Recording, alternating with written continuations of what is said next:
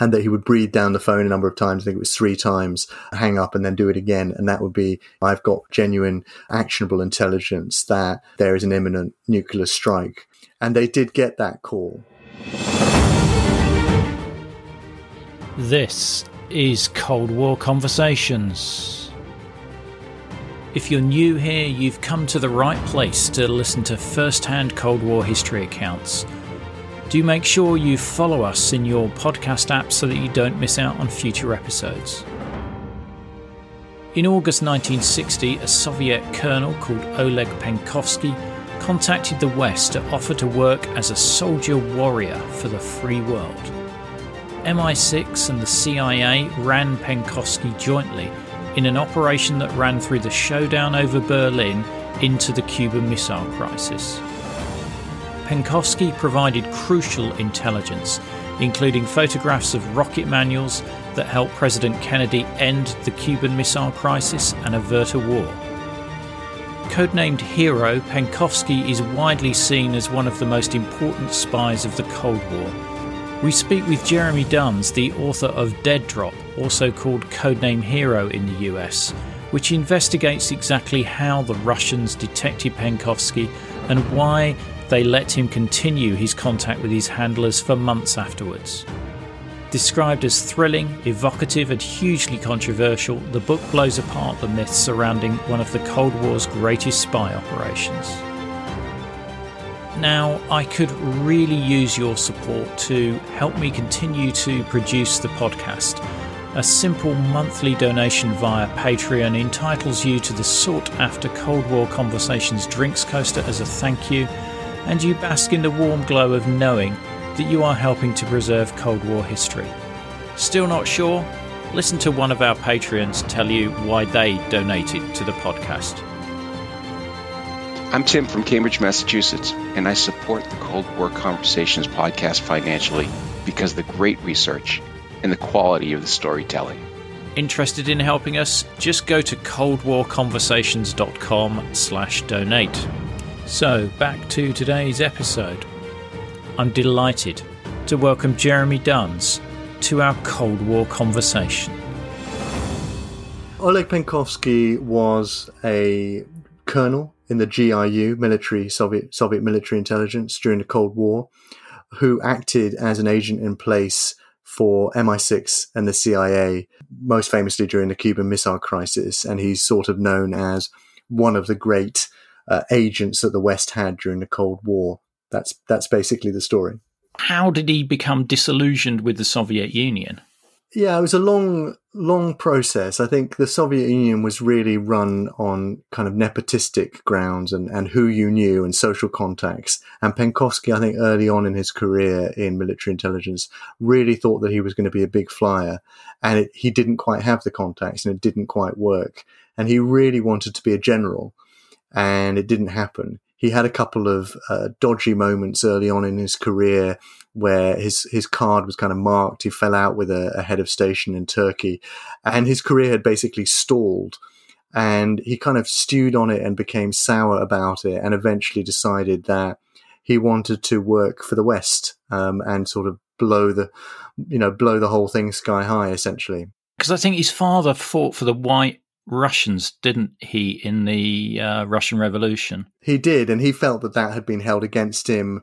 We don't really know what exactly was holding him back, whether or not that was the real reason. But once he had come over to the West and had started feeding intelligence, it's clear from the debriefs that he was very embittered by this. He felt that he'd been discriminated against. He felt that others who were less competent than him, he'd been passed over. It's a sort of classic story of, that's a classic ideology for a double agent, that he felt he'd been passed over.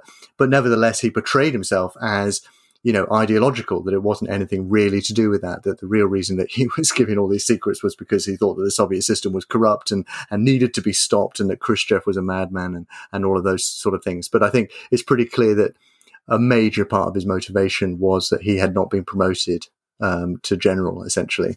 And he also had some strange ideas about how to overthrow the Soviet Union, but we'll come on to those in a little while. How did he try and make contact with the West? Because I presume being based in the Soviet Union, that wasn't going to be the easiest job. It wasn't. And he thought about it for quite a while. I mean, he knew more than most people that there was massive amount of surveillance, that the KGB were everywhere. So eventually he approached a couple of American students. This was in August 1960. And he'd kind of been looking at them for a while. They were on a 2-week study program in Moscow. And he watched them for a bit. And then he decided these were, he would try and get hold of them. There was a whole range of people he tried to kind of sound out and see if they were interested in listening to him. And basically people were too paranoid because most people in the West had been told, any Russian, don't trust any Russians. They could be working for intelligence. This could be a provocation. So he had tried with, Canadian attaché and all this kind of stuff. But this was the real breakthrough when he spoke to these two students, because they actually went to the American embassy and told them about it, and he had a letter that he'd given to them, and that was his contact with American intelligence. And eventually, this did actually lead to the CIA and MI6 getting in touch with him. Was there some worry, even with the CIA and MI6, whether he was the real deal or whether it was a dangle, if I'm going to use espionage terminology? Yeah, they thought it could well be a dangle. They had members of their station who had been recalled through honey traps and other kind of provocations. So they investigated it. There was a guy called Joe Bulick, a CIA officer, who basically tried to figure out who is this guy. He'd left this letter where he had sort of rather in quite a Russian elaborate style said that he wanted to work as a soldier warrior for the cause of truth, for the ideals of a truly free world and of democracy for mankind, and he kind of had all this stuff. And he'd also included in this letter a few sort of tantalizing things. He had a map of a dead drop, and he also had a photograph in which he had cut his own face out of the photograph. But there was an American colonel who was photographed who was also in the photograph, who they were able to identify. So eventually Bulick, he interviewed these students, and he went some distance to going around to try to figure out who is this guy. And they eventually, looking through lots of files, figured out that it was, Oleg Penkovsky, who was a colonel in military intelligence. And they decided that, this might be worth going ahead with. The problem they had was that they really didn't have, this was all being done from Langley. They didn't have any real presence in Moscow. The British did, but they didn't. And so eventually, kind of going down the, lots of different routes, they came to Greville Wynne, who was a British businessman who had also who Penkovsky had also tried to kind of approach. It's a classic kind of case of where the Americans had a huge amount of resources, but the British had a kind of way in.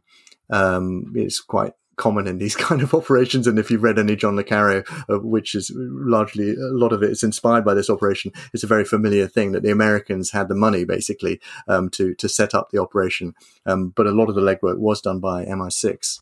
Greville Wynne is the character played by Benedict Cumberbatch in the Courier film. Was Wynne trained as an agent in any way? I don't think he was. I mean, a long time after this operation, he did claim that he had, some sort of early experiences, but I'm not sure how much we can really trust him as a source due to what happened in the operation. He was severely affected by this operation. He was damaged by it psychologically, and his life, in some ways, one could say, was ruined by this operation.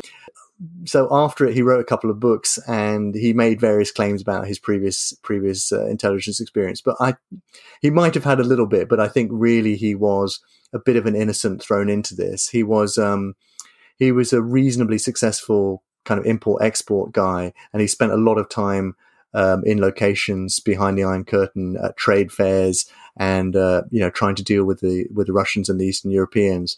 And it was at one of these that he met Penkovsky.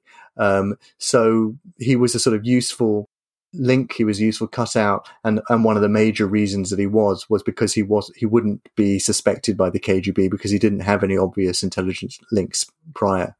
I have actually got one of his books. I've got Contact on Gorky Street. Yeah. Which I read some time ago, but obviously some of these books you have to take with a pinch of salt. I would take that one with a few pinches of salt, yes. What sort of info was Penkovsky able to hand over to MI6 and the CIA? He had an enormous amount of information. So, I mean, the first thing was, that it might seem to us now, sitting here in 2021, okay, he was a colonel, in Soviet military intelligence. But that's partly because, of this operation and the influence it had of reading John le Carré, and all of these kind of things. At the time, this was one of the biggest coups they had. And the fact that he was senior enough in military intelligence meant that he really did know the whole Soviet system and the whole intelligence system. And so just from his own head, he could explain to them all of the internal politics and all the inside maneuverings of lots and lots of people in power, exactly how it worked. He could explain to them, what the plans were in the event of a nuclear war, how the Politburo were planning to escape. They had a separate underground system and how the KGB kind of kept control over society, what they bugged, exactly how they did it, how they used bugs in their cars, an enormous amount of information, very, very detailed information, organizational information. But then on top of that, he took photographs. They trained him to photograph documents, and he had access to a lot of classified material through a sort of special library that he gained access to, claiming that he was writing an academic article. And he just spent a lot of time photographing material for them. A lot of it quite dry, but a lot of it extremely useful, including, manuals for missiles, which eventually led to the identification of the missiles on Cuba. It did make me laugh reading your book that the CIA, I think, was suspicious about the quality of photos that Penkovsky was taking and thought that he could possibly, be working for the KGB. And these photos are being taken by some KGB specialists. So at one point when they met up with him in the West, they asked him to take some photos of like £5 notes and other things to test out his ability, and discovered that he was really good at taking these photos. Yeah. And also, I mean, that's interesting. I mean, that whole fear, I mean, you mentioned the dangle thing right from the start, it took quite a while, took several false starts for them to take him on, partly because of this fear. And then even after they took him on, it was constantly a worry, is this too good to be true? Eventually they concluded, no, this is actually the real stuff. I mean, you couldn't possibly construct all of this stuff. He was talking to them for hours and hours and hours. As you say, they tested him on the material impromptu, and whether or not he could take the photos, and he was just providing so much information. But of course, it was a small group of people involved in this operation. Then what happened is other people started doubting it. Is this too good to be true? How can you possibly know this? And as they had to, in espionage, you have to compartmentalize your information, so they couldn't tell everyone where they got it from, because then it would be a security risk that perhaps if there was a leak, someone would be able to identify him. So they tried to disguise his material in various ways with various different code names they used for it. But the result was really at quite a high level. People were like, yeah, but is this real? Is this actually true? What's the source of this? Can we trust it? So in a way, it demonstrates a problem that you can have. It's a unique problem to have, and it's in a way a luxury problem to have, but you can have an intelligence source who is so good that it creates its own problems, because people start doubting it and you start turning in on yourself as an agency. And that definitely happened both during the operation and particularly after the operation. Those sort of somersaults that the security agencies were going through, and sort of. Hi, this is Rhonda in Virginia, and I support Cold War conversations because I think the work that Ian is doing is critically important.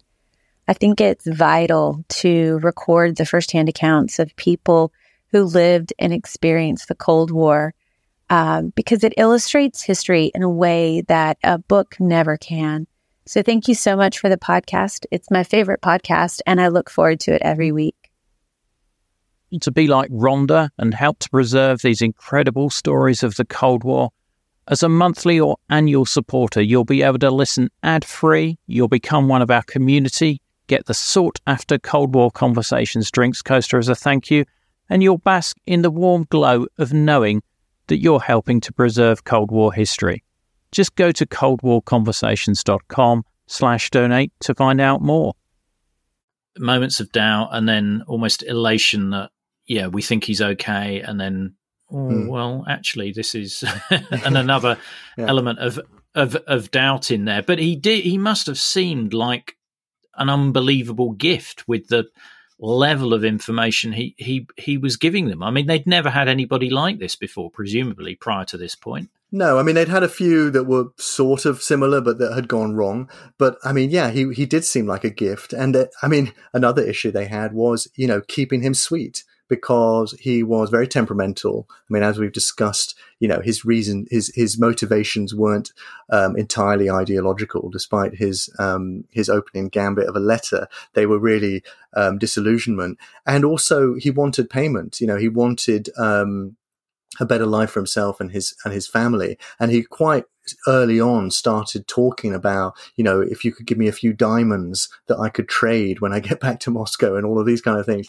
And they were on a bit of a tightrope because they could afford it, but they didn't want to seem too cheap. They didn't want to annoy him so that he would, get bitter on them. They needed to establish trust with him. And as it went on, some of his demands, I mean, most infamously, he demanded that he meet with the Queen.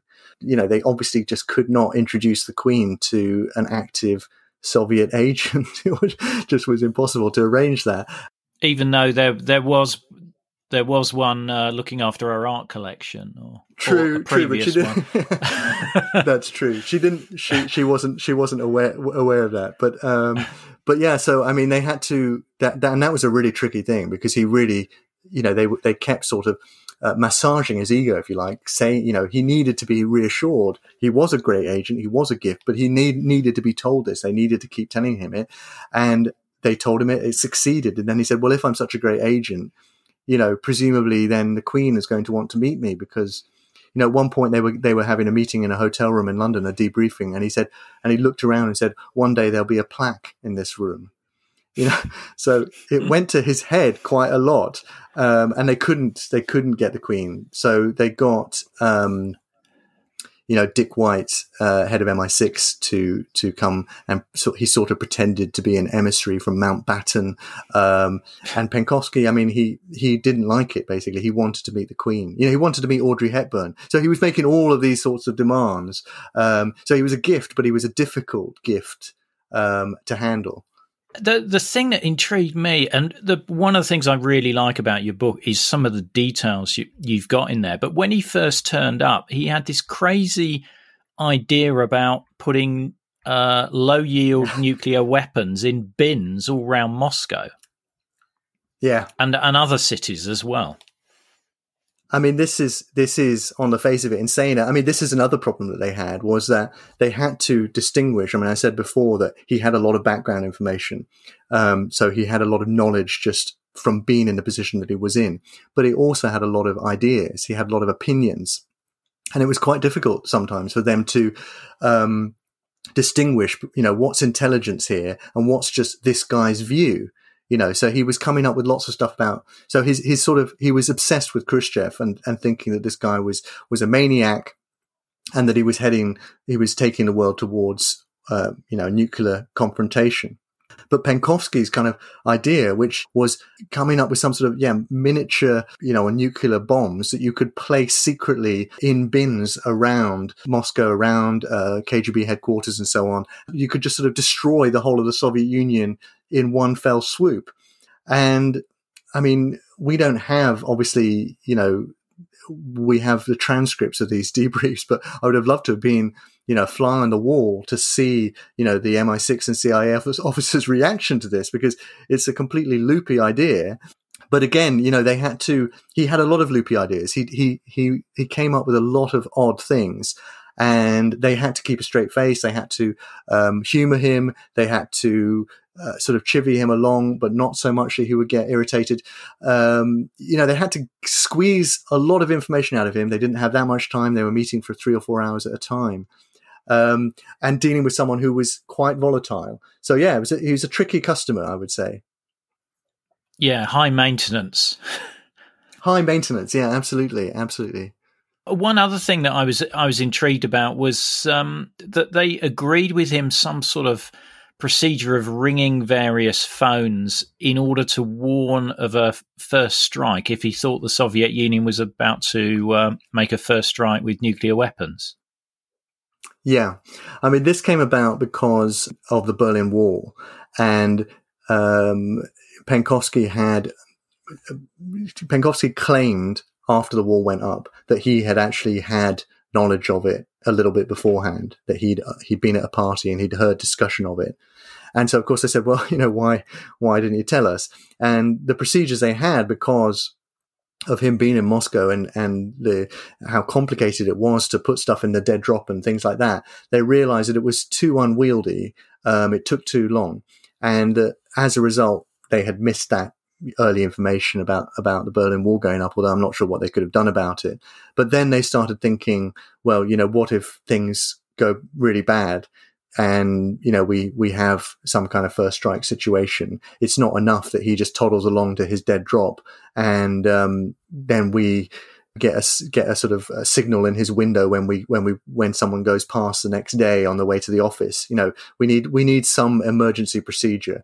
So they came up with this thing. There were 2 numbers, one American and one British, that he could call, and that he would breathe down the phone a number of times. I think it was 3 times, hang up and then do it again. And that would be, I've got, genuine, actionable intelligence that, there is an imminent nuclear strike, available.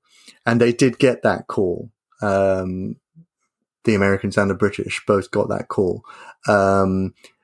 But I think, as I discuss in my book, it's pretty clear that this was after Penkovsky had been arrested, and the most likely explanation is that he'd been interrogated by the KGB, and he had probably given them this information telling them that it was a different type of signal, a signal that they would have wanted to test.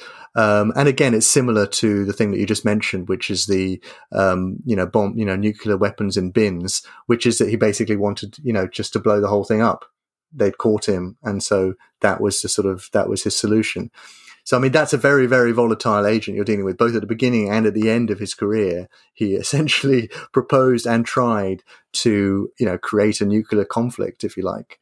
But, I'm amazed by that because, he's a volatile agent and you're basically giving him not the ability to launch nuclear weapons, but certainly to ratchet up, the tensions between the Soviet Union and the West. Yeah, it's a difficult thing. I mean, I think they hadn't really thought it through that much because when it actually happened, when the call came, they didn't act on it. The call that came to the American officer, Hugh Montgomery, he sent up the line and they thought about it for a bit and dismissed it. But when it came through to the British officer, I mean, he just thought, no, that's not, he didn't act on it at all. And I'm not sure really how they could have acted on it. I mean, really, would a few breaths down a phone have managed to have the power to have changed it? I don't know. But I suppose, the Cuba crisis was coming into view, and they were just they were shaken by the fact that they had missed the Berlin Wall thing, and he was constantly. I mean, Penkovsky was constantly talking about nuclear war. Khrushchev wants a war, and he's leading the world to war. And you could say that was a pretty accurate description in some way. So I guess at some point they thought, and also his intelligence had eventually taken on, it had been accepted and it had at a fairly high level, was influential. And so at some point I think they thought, we have this guy, he's right there. If he learns anything, we need an emergency situation. But yeah, it's a very, very strange moment in the Cold War, I would say. Yeah, and I guess, you've got to also remember at that time there was no satellite cover over the Soviet Union. I mean, there were the U-2 flights, which were obviously ended with Gary Powers being shot down. But they didn't have the visibility of like big troop movements or anything like that during this period. So I guess it's understandable. And no hotline, because I mean the hotline was created because of the Cuban Missile Crisis. So I guess this was their version of a hotline. But yeah, it's a crazy thing. Now, Penkovsky is able to travel to the west because he's part of various trade missions, which is where the Western intelligence services are able to, speak to him face to face and get him to download this information. But he's also passing information while he's in Moscow, isn't he? Yeah. So the problem they had there was, for most of the operation, as I mentioned earlier, the Americans didn't really have any presence there. They had all sorts of trouble trying to do it. And of course, Moscow was the headquarters of the KGB. There were, I think, 10,000 KGB, staff in Moscow. And if you were a foreigner, you were basically in a fishbowl. You were just under constant surveillance the whole time. So how to do it? So they tried a few things. They had ideas that he would sort of throw documents over the wall of the American embassy and these kind of things, which didn't really go anywhere. They had a dead drop behind a radiator in a block of flats, which was Penkovsky's original idea. But eventually they decided that they needed some sort of face-to-face thing. And so Rory Chisholm, who was head of MI6's station, came up with this idea of using his wife, Janet Chisholm. They had young children. She went out walking. She seemed to be under very light surveillance. Who would suspect her? So they had this kind of ruse where she would go to the park on a Sunday and with the pram. And Penkovsky would wander up and he would sort of say, what, nice looking children you have, and sort of chit chat a bit with her. And then he would pass her a box of sweets as a gift for the children. And she would say, thank you very much. And she would put it in the pram, and, hidden in it were the microfilms. And so they managed to do this.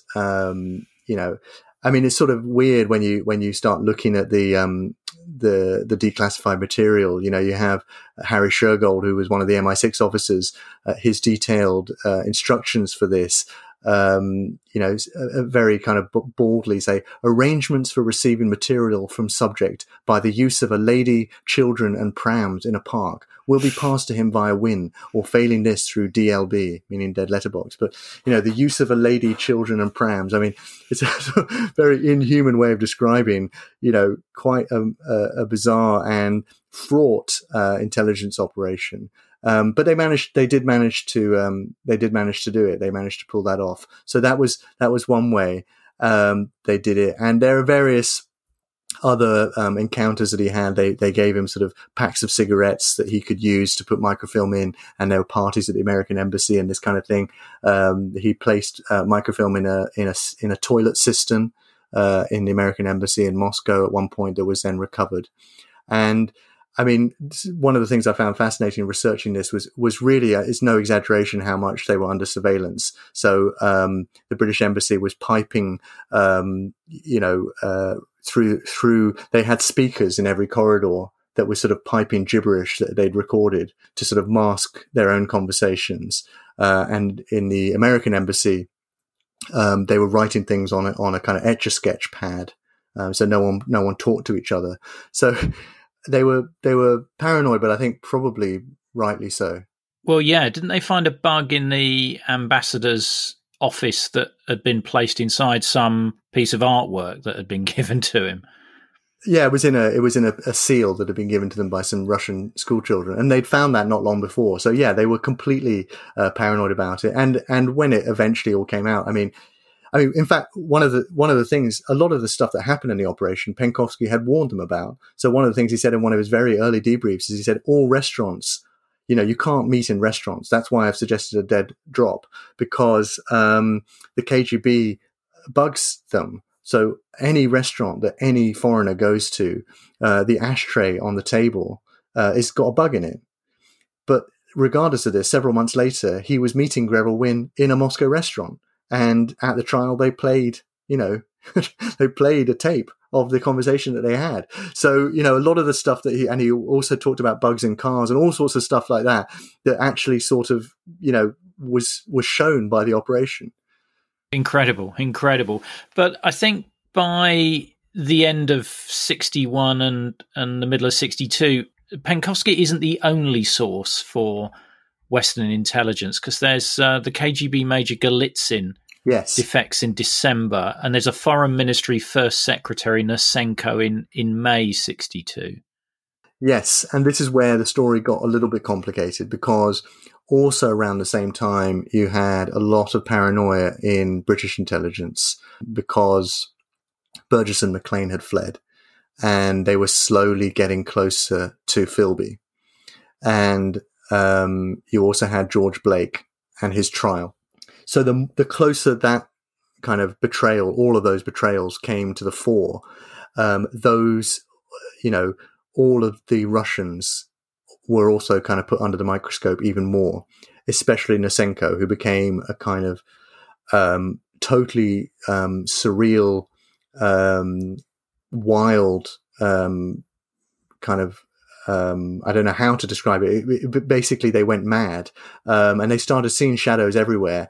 And Golitsyn had some theories, Nosenko had theories, and they started sort of playing off each other and blaming each other, and and everything started to get very, very complicated. And before long, it was towards the end. So, I mean, Penkovsky was discovered, but the aftermath of it was really quite brutal, because you really had decades of doubts about all of these agents. And in July 62, Penkovsky spots that Wynne is under surveillance. I think he was about to meet him in a restaurant, which seems crazy, particularly after his warning of the microphones in restaurants, as you said before. Yeah. So he's obviously fearful of being under suspicion. We then sort of move into the Cuban Missile period. Or is he arrested? Is Penkovsky picked up before the Cuban Missile period reaches its height? Penkovsky first sees surveillance in late 61, and he sees a man in a black overcoat, and he worries, and he kind of disappears and he goes off the grid. And the CIA and MI6 are not really sure what's going on, and it's not until late March 1962 that he turns up again. He just suddenly turns up at a cocktail party at the British Embassy. He passes a pack of cigarettes behind his back to a scientific attaché's wife, British scientific attaché's wife, which contains 11 rolls of Minox film and a letter. And the letter explains this surveillance that he's seen, a man in a black overcoat in a brown saloon, and it gives a license plate. So he basically says, let's kind of put it on ice for a little bit, which they then do. After this, you then have Golitsyn's defection. The CIA are then caught up in all that kind of stuff. They sort of have a little bit less contact with Penkovsky for a few months. He turns up at a screening for a film at the British Embassy. And then a few days after that, the CIA and MI6 draft a joint letter asking him, does he have any concrete information as to military measures being undertaken by the USSR to convert Cuba into an offensive military base? And they specifically want to know if there are any plans to place surface-to-air missiles on the island. And so this is really the start of the Cuban Missile Crisis. However, Penkovsky's now off the grid. He just doesn't turn up at the next meeting. And slowly the Cuban Missile Crisis starts happening without him. And it's really right towards the end of the Cuban Missile Crisis, on the final day, we think, that they finally realize Penkovsky has been arrested. Right. What impact does Penkovsky have on the decision-making on the Western side through the Cuban Missile Crisis? Because obviously he's provided a lot of information on the Soviet missile capabilities, which must be really useful to sort of try and second guess what the Soviets are going to do. The Americans had lots and lots of photographs of the Soviets' May Day parades, but they also had the field manuals that Penkovsky had photographed in Penkovsky. And while they were looking through all of this information, they came across a photograph of the R-12 which was designated the SS4 by NATO forces, an MRBM. And Penkovsky had provided them the manual for that. And checking this against the U2 images, they realized that these were the same things. So that sort of kicked it off in the first place. But then, yes, the information itself, they think gave Kennedy a little bit extra time because he knew that it would take 3 days for the Russians to actually kind of put this into action. So that gave him a little bit of breathing space. However, I would say on the opposite side, in a way, I mean, we've talked about the volatility of Penkovsky, that he was already, as soon as he met the Americans, suggesting blowing up Moscow and other cities. And towards the end, he kind of did something a little bit similar. And I think, in a way, he was constantly feeding his handlers a narrative of that Khrushchev is driving us towards nuclear war. And I'm not sure how helpful that was, because they had to unravel the fact that Khrushchev didn't actually want to have a nuclear war. That was not what his actual plan was. Penkovsky was constantly saying, he will take you to the brink. He wants to, he wants to keep pushing you. And the only way to beat this guy is to kind of, never stand down. And I mean, in a way that is what happened, but in a way that was a very, very, strange thing to be suggesting. And I think it, through his intelligence, fed into the way that Kennedy looked at it. So you can see it in one way or another. I mean, was Kennedy, who was acting more, Kennedy or Khrushchev? I don't know. And how much Penkovsky's narrative, not so much his intelligence, but his actual opinions seeped into the thinking. I don't know if we really know at this point. It's quite intriguing as to how influential he was in that decision making. As you said, Penkovsky was picked up or arrested just at the start of the Cuban Missile Crisis, and then I think somebody from the CIA goes to try and pick up something from a dead drop. Yeah, they send a junior officer to go and check, and he's immediately arrested by the KGB. And so then they know it's over. And Wynne is picked up at a trade fair in Budapest as well, which takes a couple of days later. But yeah, then it's definitely over. Their two main agents have gone. Did nobody warn Wynne then? Because if he's picked up a couple of days later, did nobody let him know that, somebody might be feeling your collar? I don't know. That's a very good question. No, I think that they basically this is probably an American was arrested, then they had to sort of not explain properly what had happened in the press.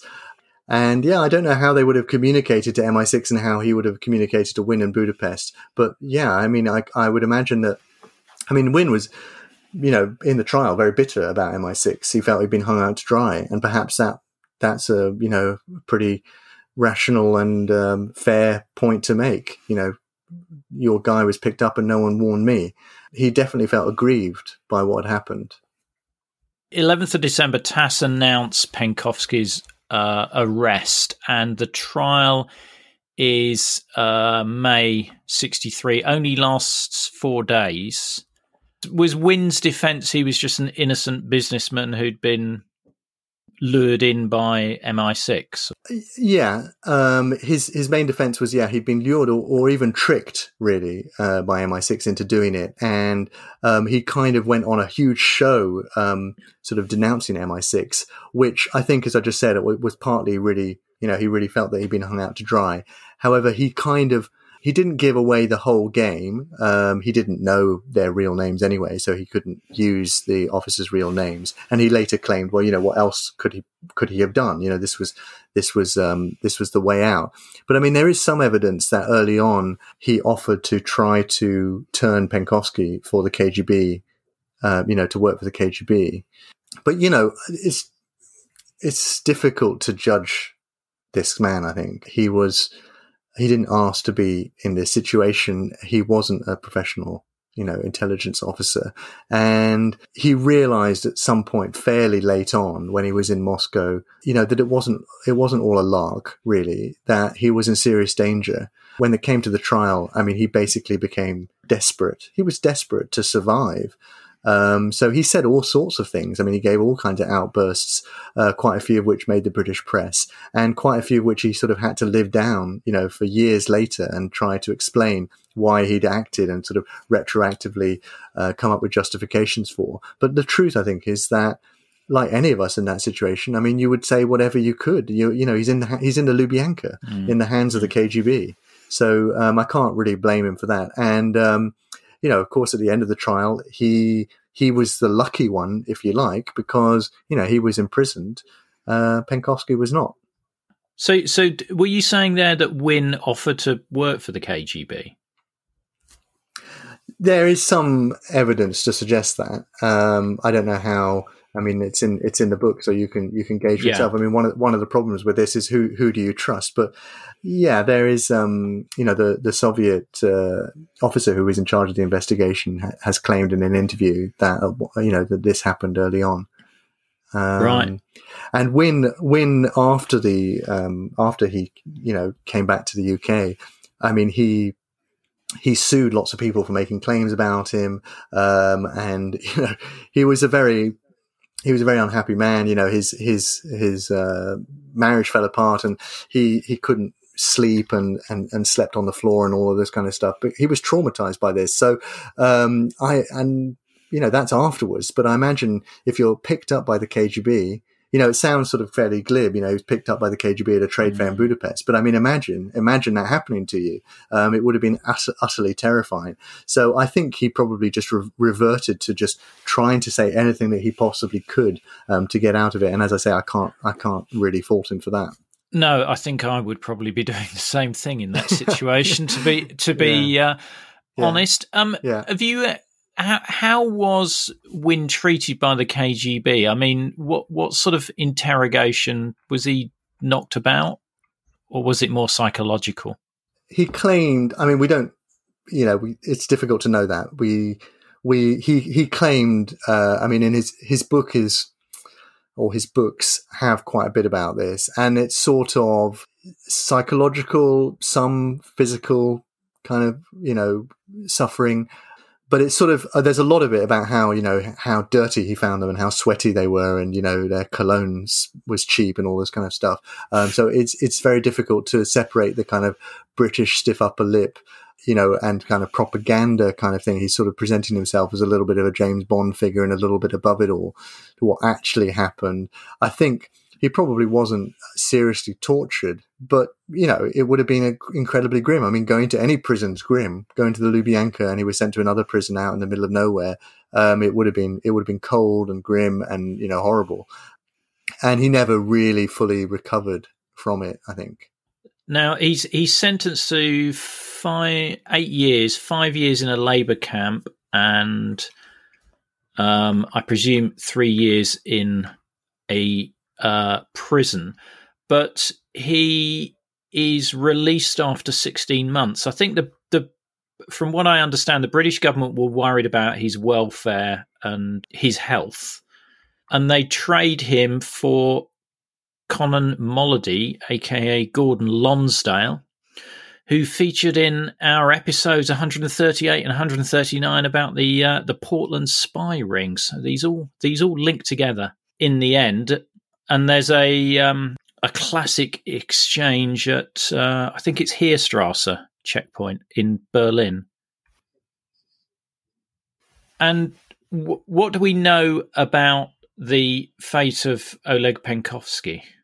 Well, he was shot, basically. I mean, there is an incredibly persistent rumor that he was cremated and the KGB filmed him and everything, which is one of those kind of things that you sort of want to be true because it's so grisly. It sounds like it should be true.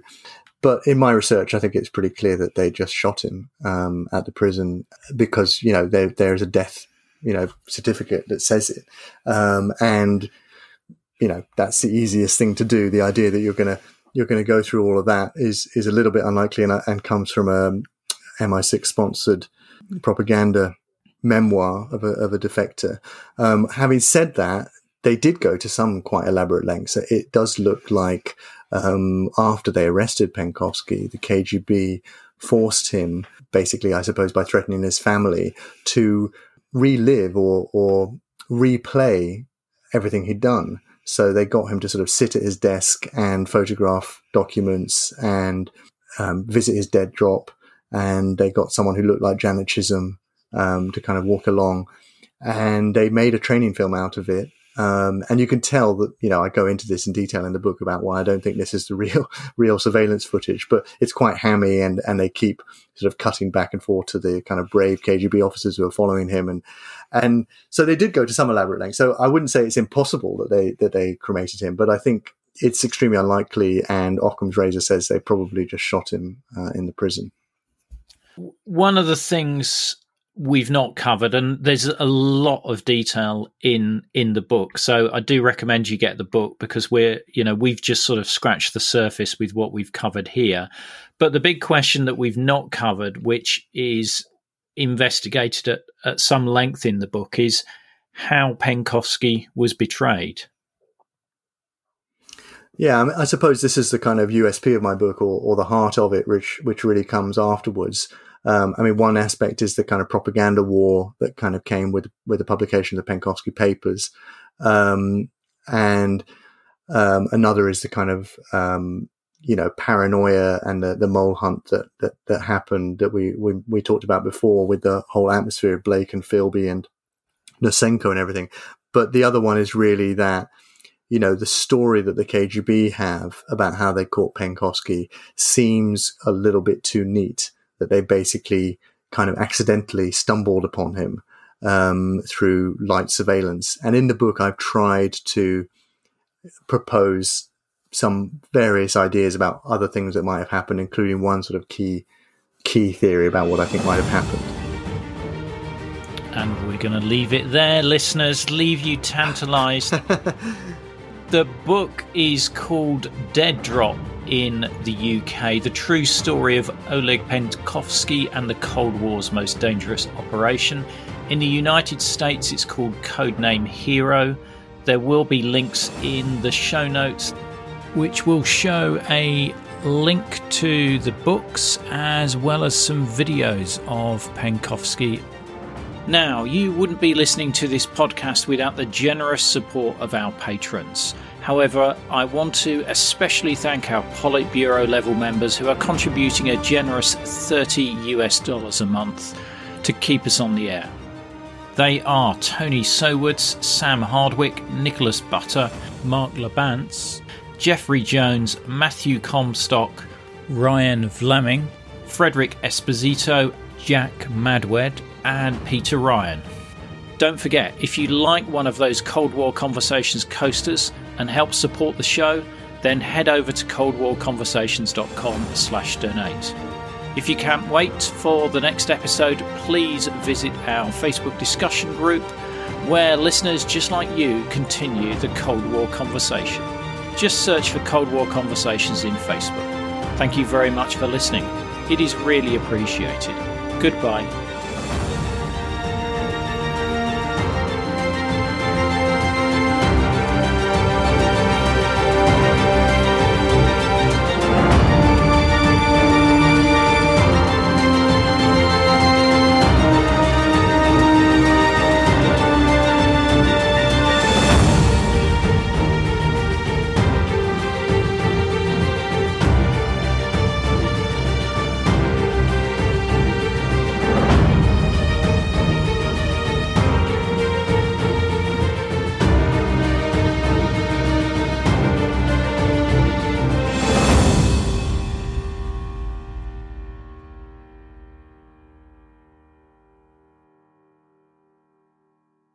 Not enjoying the ads? Well, you can avoid them by going to coldwarconversations.com/donate. By becoming a monthly or annual supporter, you'll enjoy ad-free listening, become a part of our community, receive the sought-after Cold War Conversations drinks coaster, and bask in the warm glow of knowing that you're helping to preserve Cold War history.